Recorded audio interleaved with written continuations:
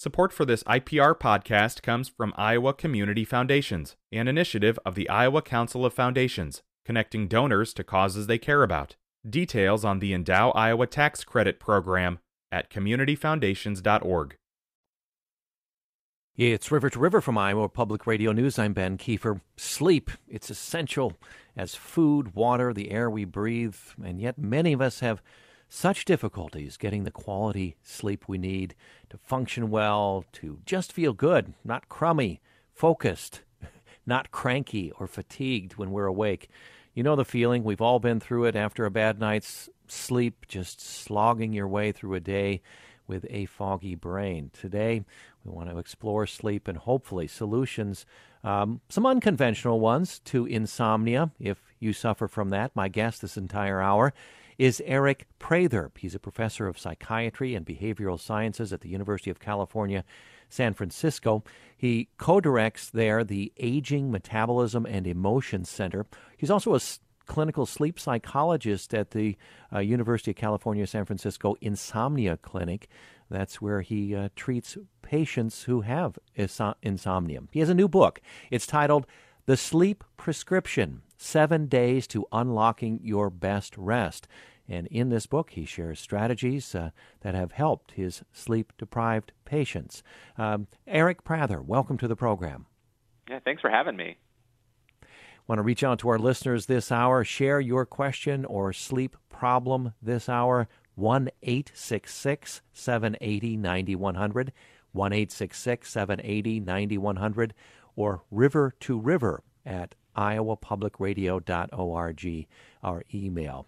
Eric, I've really enjoyed your, it's a compact book, a very practical guide to getting better sleep. I appreciate that you can read it in an afternoon or just jump to a part that you like to find a solution for or explore some sleep science. So very nice with that.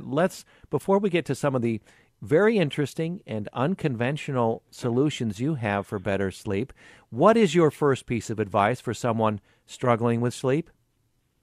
You know, I think when people are struggling with sleep, it really is first, it's normal. It's normal to have a bad night of sleep, right? We kind of fluctuate, and one of the challenges that can occur when people do have bad nights of sleep is they start kind of assuming that kind of sleep is lost for them, right? And so I think first is around kind of how chronic is this problem? Because the treatments are certainly different if it's kind of a bad night of sleep that's a one-off because you have stress in your life, where it might be really kind of reasonable to have that bad night of sleep, or is it something that's happening night after night after night? And is there anything that's explaining that? There's lots of things that can drive kind of poor nights of sleep, and the solutions are different. Yeah. Well, let's take those two instances. Certainly, when we have a stressor in our life, a new job, something not well going at the job, maybe with a family member, something like that, we can identify a stressor and we say, okay, that's logical. But let's take the other case, because I think that's most frustrating. I'm speaking from experience myself, and I'll speak for listeners for sure. When you are just awake and you're kind of surveying your mind, saying, am I worried about something? I should be getting better sleep. I'm not sleepy. What's going on? Let's take that road. What do you do in that case? Yeah, that can be really challenging. And, I will say that, 30% of the population reports that kind of thing. So that's like nearly 100 million individuals in the U.S. And so, it can really wear away at you, at your day-to-day, and kind of produce all the things that you're mentioning.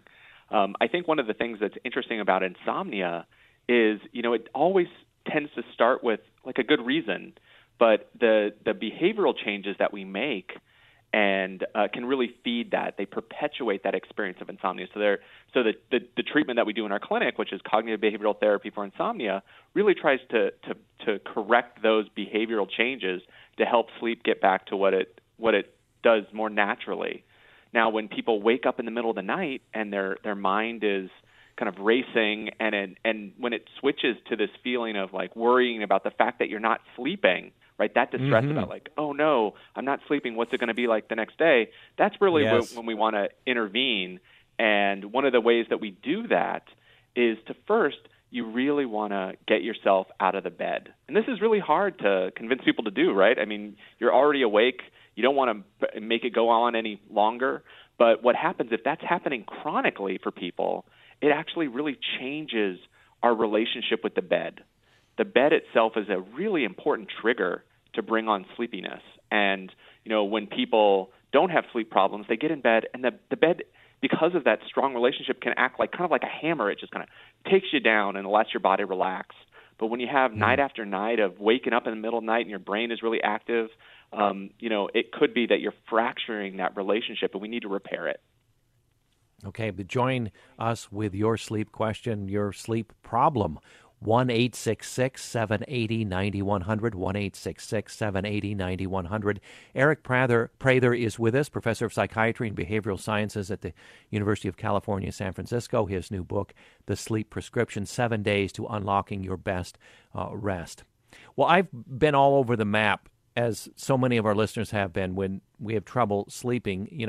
That is a key question, when to get up instead of staying in bed, because I've had instances where I was glad I stayed in bed, because I feel that while I'm not in a deep, perhaps a non-REM sleep, I'm getting some sort of rest, charging the battery, however you want to talk it. And then there are other times when I was glad I got up and maybe had a cup of herbal tea or something like that. Dig into that a little bit more, because it's important not only to say, well, let's get up out of bed, but the activity you choose after you do get up, right? Absolutely. I think you're right about both kind of what you do and the timing, right, of when you do it. So, and I think some of it gets to how sleep is structured, right? So, and so I just wanted to mention that for a moment. So, when you fall asleep, typically we spend the first half of our night is disproportionately deep sleep, but then that kind of drains out throughout the night. And so the second half of the night of our night of sleep tends to be lighter, and it tends to be made up of more kind of dreaming sleep, or what we call rapid eye movement sleep. And so, if you wake up in the early hours, kind of really close to bedtime or wake time, right? So like an hour before you wanted to wake up, it may not be kind of the best plan to kind of try to get out of bed, do something quiet until you feel sleepy again, and then get back in bed to try to get a little bit more of that sleep, just because you've drained out so much of that sleep already. And one of the things that kind of drives our experience for sleeping is what's called our homeostatic sleep drive. But when you get kind of like 7 hours in or 6 hours in, a lot of that is kind of drained out. And so, it does make a lot of sense to actually maybe just rest. We know that rest is restorative.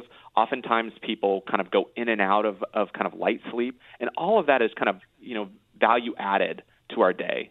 Now, if it's in the middle of the night, or certainly at the beginning of the night where you kind of get in bed and you just can't sleep, it's certainly worth getting out of bed and doing something quiet. And so usually our rule of thumb is like, if you get in bed or you wake up in the middle of the night and you try to get back to sleep and it's been like 20 minutes or so, you might start kind of wondering kind of like what's going on. Your mind start getting a little worried about what's happening in your life. Either you're worrying about tomorrow, you're thinking about things you wish you had done differently, so ruminating. You do want to remove yourself from this situation. That doesn't mean turn on all the lights. It doesn't mean kind of fire up your computer and start tackling your email. It means kind of doing something quiet and relaxing. But the things that you do are often kind of personal. Like I used to always recommend reading, right? That was like, for me, if I'm 2 pages in and I'm ready to kind of spend the rest of the night asleep. But for other people, I found that, they love reading so much that it's actually really engaging for their brain. And so, I have patients that are, I'm like, oh, how's your sleep over the last week? And they're like, well, I'm not getting any more sleep, but you won't believe how many books I'm reading. And so, in that case, it really kind of undermines the plan. And so, finding the thing that works for you, that's relaxing for you. So that's often things like, listening to music, reading, sometimes kind of watching television that you've seen before that you don't need to wait to see what happens. All of those things can distract the mind and kind of calm you down to allow you to get back to sleep. And so when you start to feel those sleepy cues again, you want to get back in bed and give it another try. For certain sleep problems and people, would you say audiobooks are fine too? Because it's interesting, isn't it? Isn't there research that, let's say you put your sleep timer on your audiobook, it's going to go out in 15 minutes, and then it continues on after you drift off to sleep, but your brain is still aware of that narrator in the book after you fall asleep, isn't it? Yeah. I mean, so audiobooks seem to work well for some people. I mean, I think it depends on the type of audiobook. I mean, true crime audiobooks, maybe not the thing that you want to do to try to get a good night rest, but certainly other ones, and the narrator, of course, matters. But yeah, I think you also bring up another important point, that our brain is always listening, right? I mean, it's one of the interesting things in the sleep science that even when people are sleeping, you can and kind of their sensory, all their senses are kind of turned down a bit. But if you go and you kind of say their name right by their ear, more often than not, they'll perk up, right? Because that's because our brain is kind of wired to not be on or off on sleep. In fact, our brain is really active when we're sleeping, but also kind of can pick up on some of those salient cues in the environment that are important for survival. Right, yeah. New parents know the baby cry. They're wired. That's right. Mothers are wired especially to respond to that, for sure. Let's go to our first caller. If you'd like to join us with your sleep question, your sleep problem, we'll see what Eric Prather has to say about it. Lisa is with us in Des Moines. Welcome to the program, Lisa.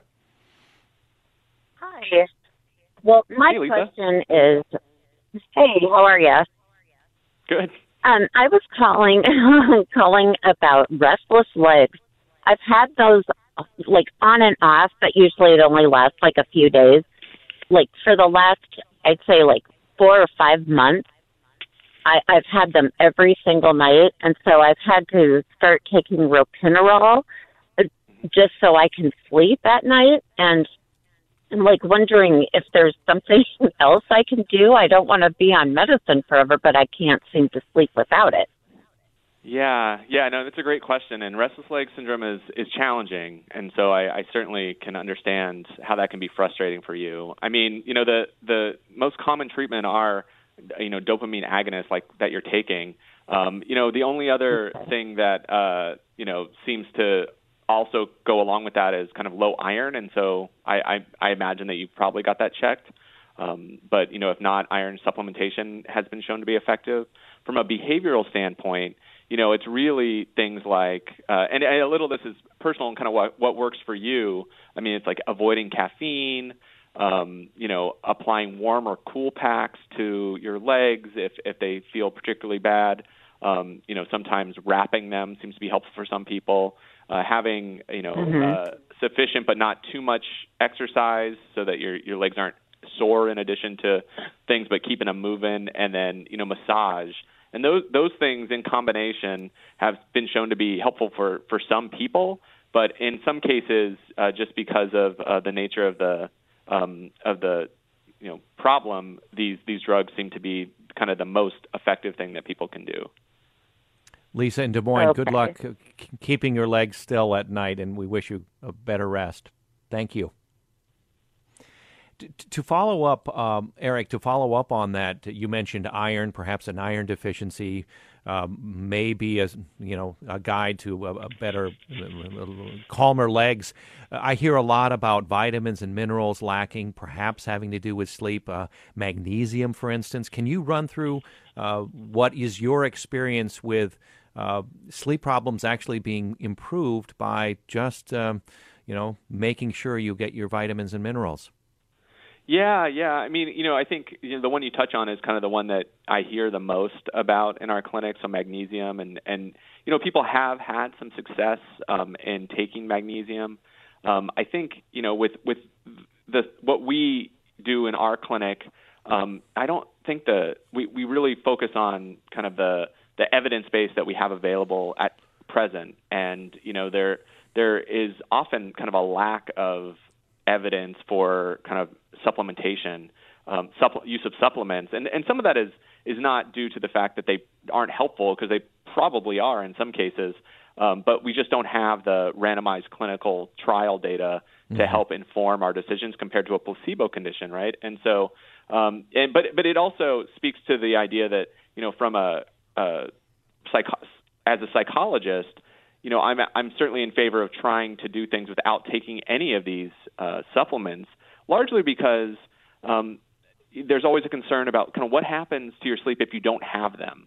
Some of them may be active ingredients that can be helping people sleep, but there's also often a psychological dependency that, makes it so that, even if it's not doing something, the fact that you don't have it actually creates this level of distress that it, creates something called rebound insomnia, which is often kind of much worse than your sleep would have been had you not started taking those things at all.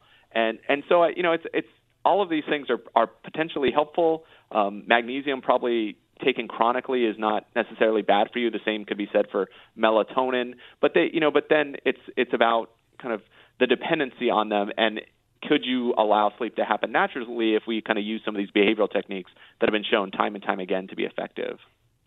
Let's go to our next caller, Charles in Cedar Rapids. Welcome to the program, Charles. How's your sleep? Yes, thank you. My question is about napping and the role of napping, and can napping actually help you make up for sleep that you may lose at night? Okay, very good, Charles. This is very important because you have, Eric, a lot about napping in this book, and it's important to pay attention to how you nap. So what do you have to tell Charles and others? Yeah. No, I mean, napping, I think it's important to say that, napping in and of itself isn't a bad thing, right? I mean, it's been shown to kind of increase alertness. It has been linked to improvement in learning and memory because sleep plays such an important role in that. But, it also can be a symptom, right? I mean, why are you napping? Is it because you're not getting the sleep you need during the night? Is there kind of insufficient opportunity for sleep during the night that's leaving you sleep deprived and needing to nap? But, in and of itself, it's not a bad thing. I think one thing to be mindful of is kind of how you nap. And a lot of this has to do with the duration of these naps. And so, it seems like people get the best out of their nap if they keep them relatively short. So this is, within, 20 minutes or so, kind of planned out. Most people take them in the early afternoon, which kind of takes advantage of or it helps fight off some of the circadian dip that we have, kind of that siesta time.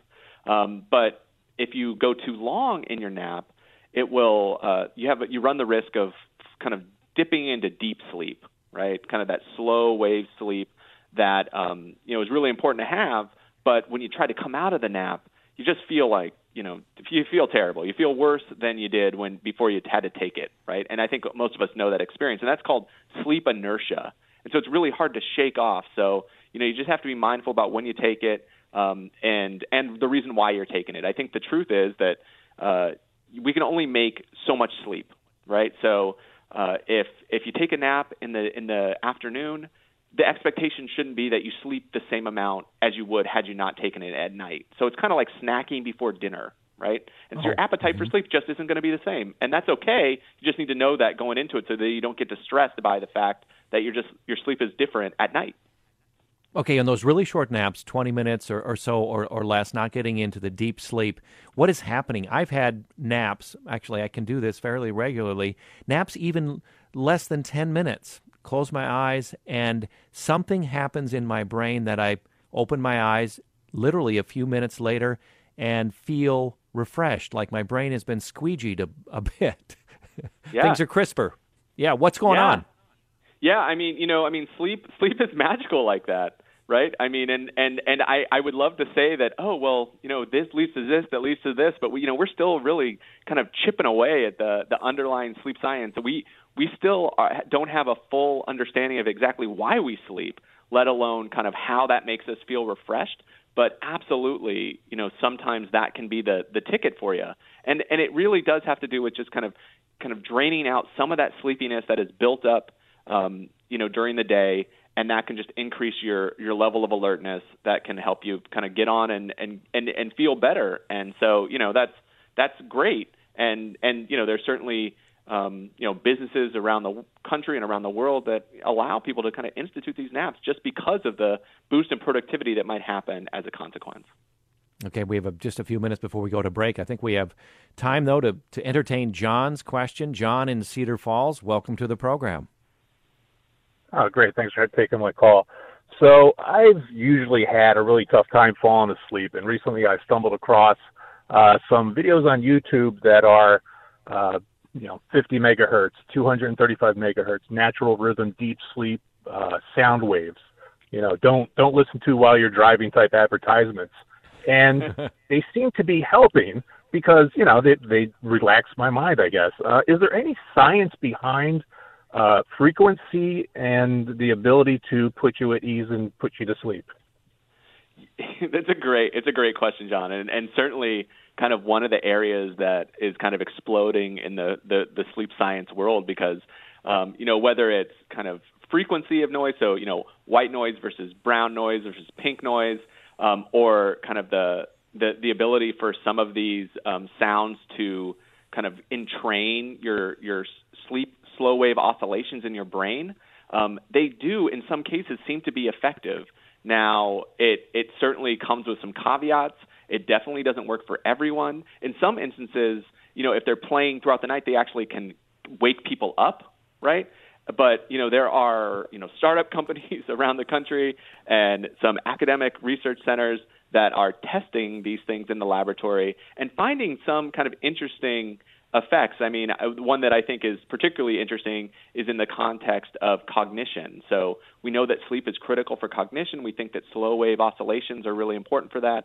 And with auditory stimulation in kind of small trials, they found that, for people for whom it works for, where they can actually entrain these slow wave oscillations, they can actually improve someone's cognition acutely. So it really speaks to this idea of could this be a potential intervention for folks who may be at risk for developing neurodegenerative disease or something like that. And I mean, it's really early on in the science. I will say there is some kind of preliminary intriguing information. I can't speak to the YouTube videos that you found, but there is, a little bit of science there. And my expectation is that'll grow over time. Mm-hmm. John, excellent question. Thank you. We wish you the best of sleep in Cedar Falls. Real quick before we go to break in just over a minute, Eric, talk a little bit more about, you say there's so much we don't know. If we had like a pie chart, I mean, we understand how the heart works. We understand how other organs, but the brain, undiscovered territory, a lot of it up there. If we had a pie chart, would you guess how much of that pie chart is known if it's just the brain, knowledge about the brain and sleep? Oh my gosh, that's a really, really hard one. I mean, I think it kind of speaks to, because we just don't know when the pie chart, like how big is this pie chart that we have, because we continue to make these discoveries, and so we think we're at the end, and then we're like, oh wow, there's a all right, okay, system. We didn't even know that was there. So okay, we don't know how big the universe is in that case, between our ears. Lots to do. Okay.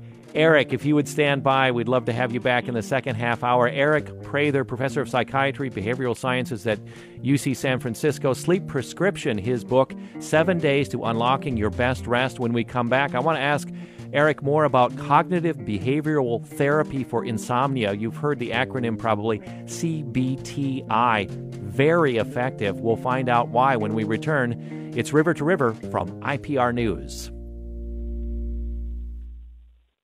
Support for this IPR podcast comes from Iowa Community Foundations, an initiative of the Iowa Council of Foundations, connecting donors to causes they care about. Details on the Endow Iowa Tax Credit Program at communityfoundations.org. Support for IPR comes from the Healing Room at Upstream Functional Medicine, offering medical spa services that support the body's natural ability to detoxify from environmental challenges. Learn more about the Healing Room at upstreamfm.com. We're back with more of River to River from IPR News. I'm Ben Kiefer. Today, focusing on sleep, Eric Prather, professor of psychiatry and behavioral sciences at the University of California, San Francisco.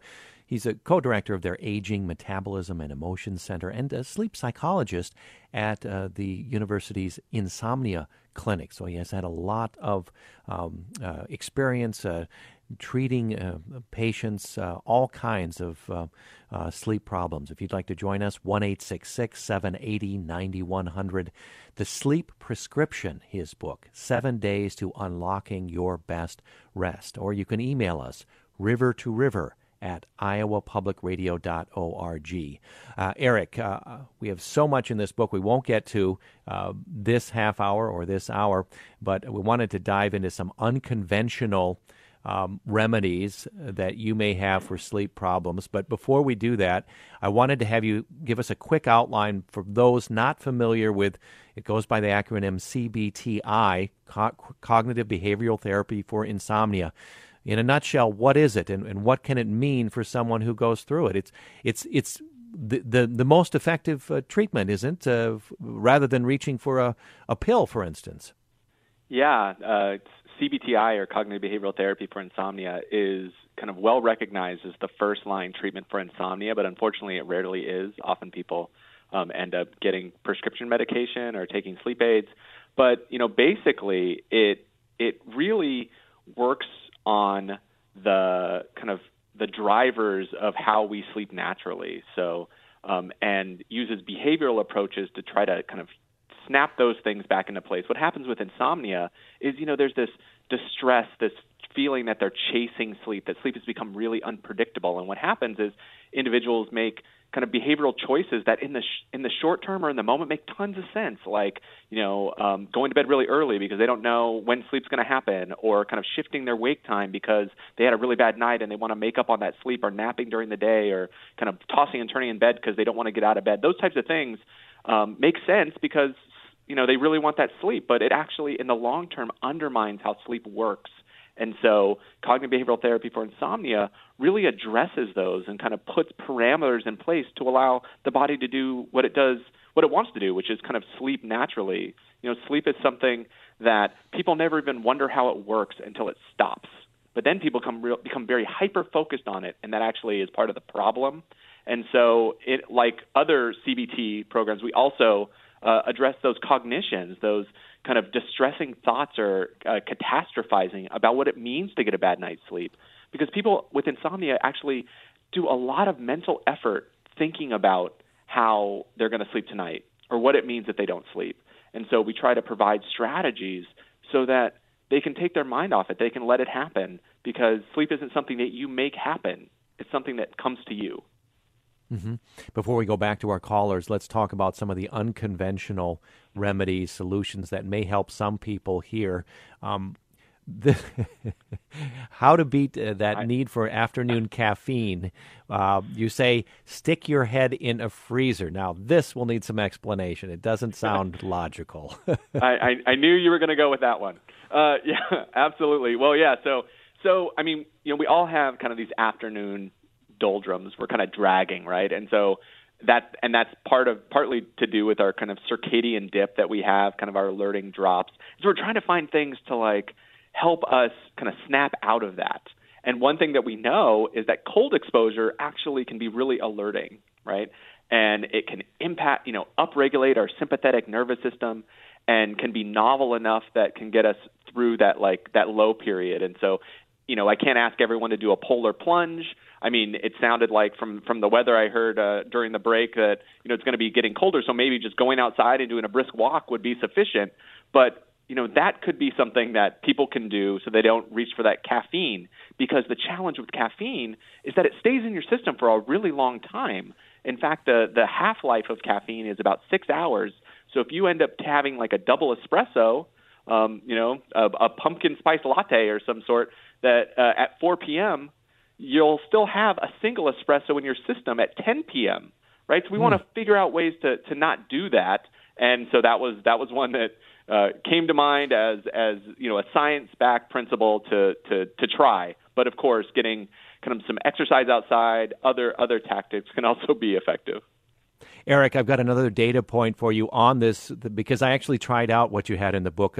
We had, of course, recent election, and I anchored the election night coverage for Iowa Public Radio, needing to stay up till midnight. And so I had an ice chest full of ice water in a chair close in the studio, and submerged, I think it was just past 11 p.m., submerged my arm up to, say, past the elbow, my entire arm and hand, in ice water.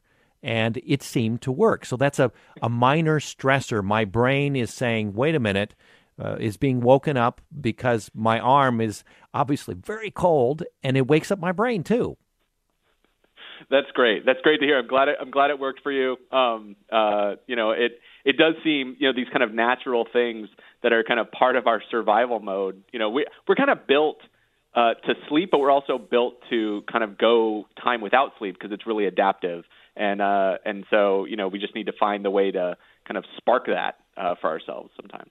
Okay. One of the other unconventional things, perhaps for some people, you say worry early. One of the tools, the power of worrying early to calm an anxious mind. Tell us about that. Yeah. I mean, and I think anybody who's had insomnia certainly knows the experience where you wake up in the middle of the night or right when you get in bed and your mind just kind of clicks on, and it's never filled with like really great things in your life, right? You're not like, rethinking this kind of the best experience. It's always these negative things that kind of eat at you, right? Like the worries about tomorrow or the concerns about yesterday and how you should have kind of acted differently and how could you undo those kind of things? And that's not helpful, right? That's incompatible with sleeping. But it's a natural tendency for the brain to kind of fill that space with that kind of thinking. And so one way in which we found to be effective in kind of preventing that, if not a little bit, is to actually schedule time for worrying. And this is, really practical that you kind of like in your scheduling book say, okay, for this 15, 20 minutes of the day, whatever time you have, I'm going to just sit down and worry about these things. I'm going to write them down maybe. I'm going to dictate them or maybe even just think about them and kind of have that space, giving yourself that grace to allow yourself to have that time. And then when you go to bed at night, one, you might have kind of gotten some of that out of your system, but also if you wake up and you find yourself doing that again, you can tell yourself like, look, no, I already scheduled this in my time. I did this earlier today and I have it scheduled for tomorrow. And so I don't need to do this right now. And that seems to be effective if you do it over time in kind of training your brain to not default to that negative thinking. Mm-hmm. And we all know 2, 3, 4 in the morning is not the ideal time to solve problems. Your brain is just not up to the task. Let's go. I mean, most of the time I come up with solutions and then I wake up in the morning and I can't even remember what they were, right? I mean, it's like it's just wasted time in that way. Okay, let's go back to the phones. Eric Prather is with us of the University of California, San Francisco, The Sleep Prescription, his book. Let's go to Gilbert in Algona. Hi, Gilbert. Hi. I've been diagnosed with sleep apnea, for which I use a CPAP, but they also think I have narcolepsy, for which you want to schedule me for an MSLT, I think it's called. And I'm taking Xyrem right now for my insomnia. Do you think that the cognitive things will work with the narcoleptic insomnia? Oh, so that's a great question. That's a great question, and I'm glad that you're getting that checked out. And an MSLT, a multiple sleep latency test, is exactly one of the things that they do to try to diagnose that. And also great job in using the CPAP. I mean, obstructive sleep apnea is probably one of the most underdiagnosed conditions that contributes to poor sleep and has a lot of downstream negative health effects if it's not treated. So great for you on that. For narcolepsy, cognitive behavioral therapy for insomnia is not indicated for that, and there's no evidence to suggest that this will potentially help with it. Narcolepsy has its own treatments, usually in taking things like Xyrem, which is to help you kind of maintain alertness during the day and not kind of succumb to those sleep attacks that can happen. And so I would really defer to your neurologist or your sleep medicine expert who is kind of tackling all of these things together. I can just say that CBTI is probably not it's not a standalone tool for that, though, some of the recommendations in it might be helpful, but it's not kind of the first line treatment for what you're talking about. Okay, we hope that helps. Thank you. Gilbert in Algona, thank you for calling in and sharing your sleep problem. Let's go to Josh, back to Des Moines. Hi, Josh. You've got a problem, I think. Yeah, kind of. Well, I'm not really sure if it's something I should be worried about, I guess. I can fall asleep really easily, no problem, but I wake up throughout the night probably 3 to 4 times, but it's only like for like a couple seconds, and I can fall back asleep no problem. And so I'm just kind of wondering, is this something I should be concerned about? I don't wake up like tired or anything, but I just, Well, I mean, wake up. That was exactly going to be my question. I mean, how do you feel during the day? I usually feel good. I mean, some days are better or worse than others, but it's just I haven't had a solid through the night sleep for who knows how long. Yeah. You and me both. So, I mean, I think I think that, one of the really important things to note is that, like, we actually wake up a lot during the night. We just don't remember it. We go through cycles of sleep. And so for some people, they wake up and they have no recollection, but then they just roll over and fall back to sleep. Sometimes we do have kind of it makes like a little bit of a tick in our brain that like marks, okay, we woke up some number of times. But if it's really not affecting your day-to-day functioning, like you're not feeling sleepy and tired all day and dragging, then it probably isn't an issue at all. In fact, that's really normative, and it happens more and more as we get older, unfortunately, because that's just like how the life course is. I think the only thing to be on guard for, and it doesn't sound like this is the case for you at all, is if you are feeling really tired, because one of the things that can happen is if you have, say, if you're snoring a lot and your breathing is disrupted, that will also produce these same kind of awakenings. But usually you'll also feel just like terrible, despite the fact that you thought you slept most of the night. And so that would be something to check out. Sounds like it's not a case for you, so I'm happy for you, and it probably is just part of kind of your sleep architecture. Okay. All Josh right, in Des Moines. radical news. Thank you. Sorry. Put your mind at ease. It sounds like Josh in Des Moines. Thanks for the call. Here's an email from Corey in Davenport for you, Eric. He writes, I don't have trouble sleeping, but my wife does. That has led us to have separate bedrooms so that I don't disturb her or vice versa. We keep the same bedtime routine, but we both sleep so differently. It's hard for us because I wake up refreshed and ready to go early in the morning, and she doesn't want to talk to anybody until around 10 a.m. because she's exhausted when she wakes up. What advice, what words do you have there, Eric? Yeah, I mean, I actually hear this a lot, and for some reason, I'm not sure why, but often when I see a person that has insomnia, their partner is like the best sleeper in the world, so that actually makes it really hard to for them to deal with because of the comparison there.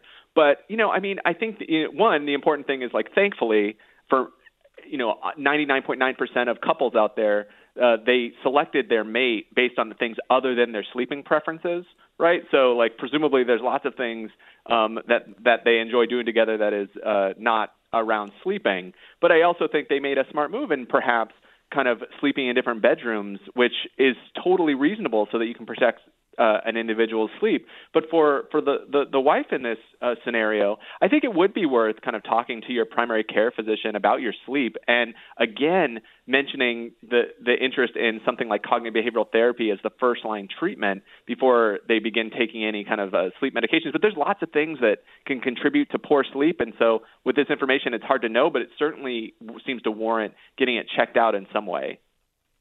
Listener in Iowa City writes, I occasionally, when I'm under a lot of stress, have sleep paralysis. It's terrifying. C writes, how do I prevent this? And we've all had this to one degree or another. You're awake, but you can't move your body. And it happens that sometimes more than others. Enlighten us, Eric. Yeah. So sleep paralysis is kind of one of these really interesting things that have happened to many people, and a lot of it has to, the reason it happens is because when you're in REM sleep, you have muscle atonia, meaning you kind of lose control of your, you can't move, you're in paralysis, and that's really to ensure that you don't act out your dreams because they're really, really active.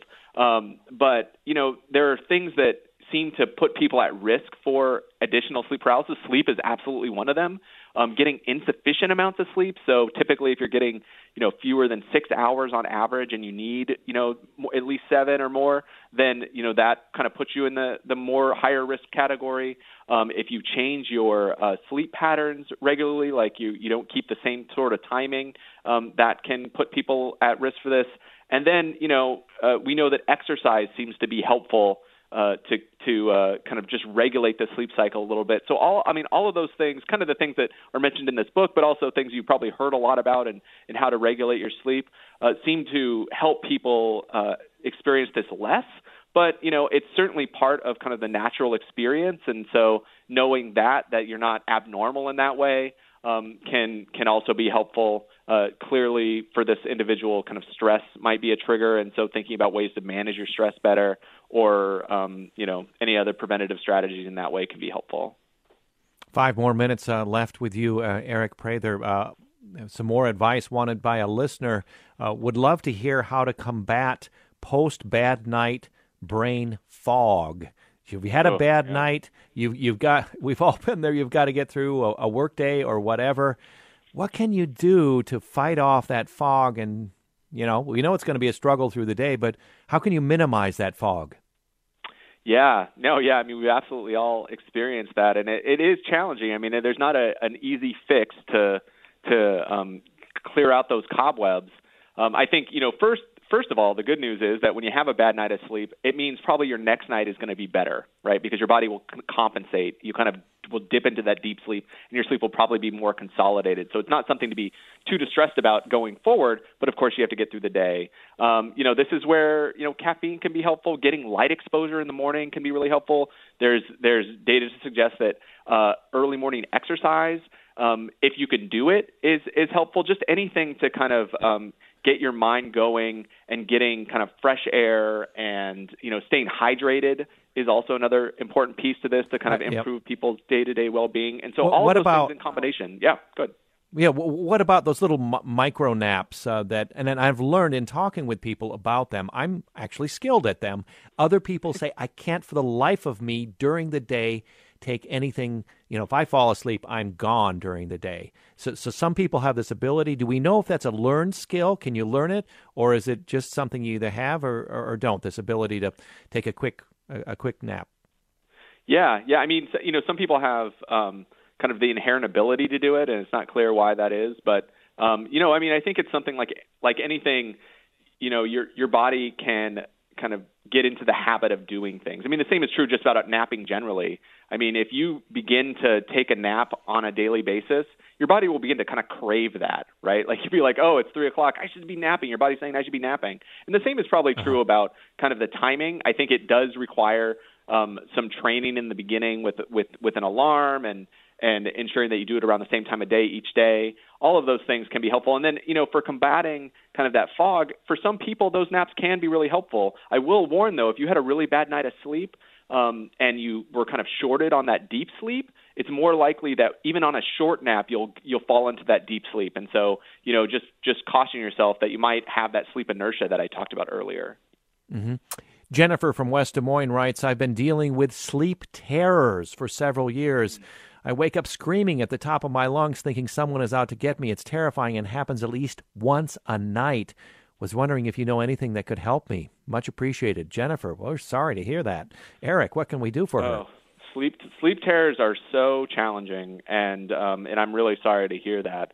I mean, that like from a behavioral perspective, if the nightmares are if they're nightmares and the content is similar each night, like some people have kind of recurring nightmares, there is a behavioral treatment that can be used, but by and large, it's often kind of pharmacologic treatments that can be helpful to treat this. And so you'd want to talk to your neurologist, primary care physician first, and then neurologist to see if there's one that can be helpful to kind of combat that. But for some people, it continues to be a challenge. And sometimes there's a little bit more that is driving it, and so people sometimes benefit from kind of meeting with a therapist to try to disentangle that a little bit. I'm not saying that's the case here, but you would want to explore all avenues to try to remedy that situation. In the last minute or two, I wanted to go back to that vision of our pie chart or the universe. We don't know how large it is, how much we don't know about sleep in the brain. But I wonder for you, Eric, what are some of the greatest unanswered questions about sleep science that could be answered in the next few years? I mean, in the last few decades, we've gone from, thinking our brains were very inactive during sleep to revealing our brain is actually very active. So what will we discover? What would we love to discover in the next, few years? The two things that immediately come to mind is, one, we don't have a really great understanding of sleep need, right? So, we have this recommendation that adults should get at least 7 hours of sleep, but obviously we're on kind of a curve, there's a distribution, and there are some people that need really, really little amounts of sleep, and we're learning kind of the genetics of that. And, perhaps that might tell us a little bit about, one, what sleep does, because these people that have these kind of genetic mutations that are short sleepers seem to also be protected against some of the risks that go with not getting enough sleep. But then the other thing is quickly. What's going on in the brain, and I think where technology will really help us get there. Okay, thank you so much. Joining us live, Eric Prather, his book, The Sleep Prescription, 7 Days to Unlocking Your Best Rest. Eric, wish you all the best rest, and thank you for sharing. I'm sure you've helped a number of people get better rest here in Iowa and in the Midwest. Thank you, Eric. Yeah, same to you. Sleep well. Support for IPR comes from the Healing Room at Upstream Functional Medicine, offering medical spa services that support the body's natural ability to detoxify from environmental challenges. Learn more about the Healing Room at upstreamfm.com. River to River today, produced by Caitlin Troutman. Our executive producer is Catherine Perkins. I'm Ben Kiefer. Sleep well, and we'll talk to you again tomorrow.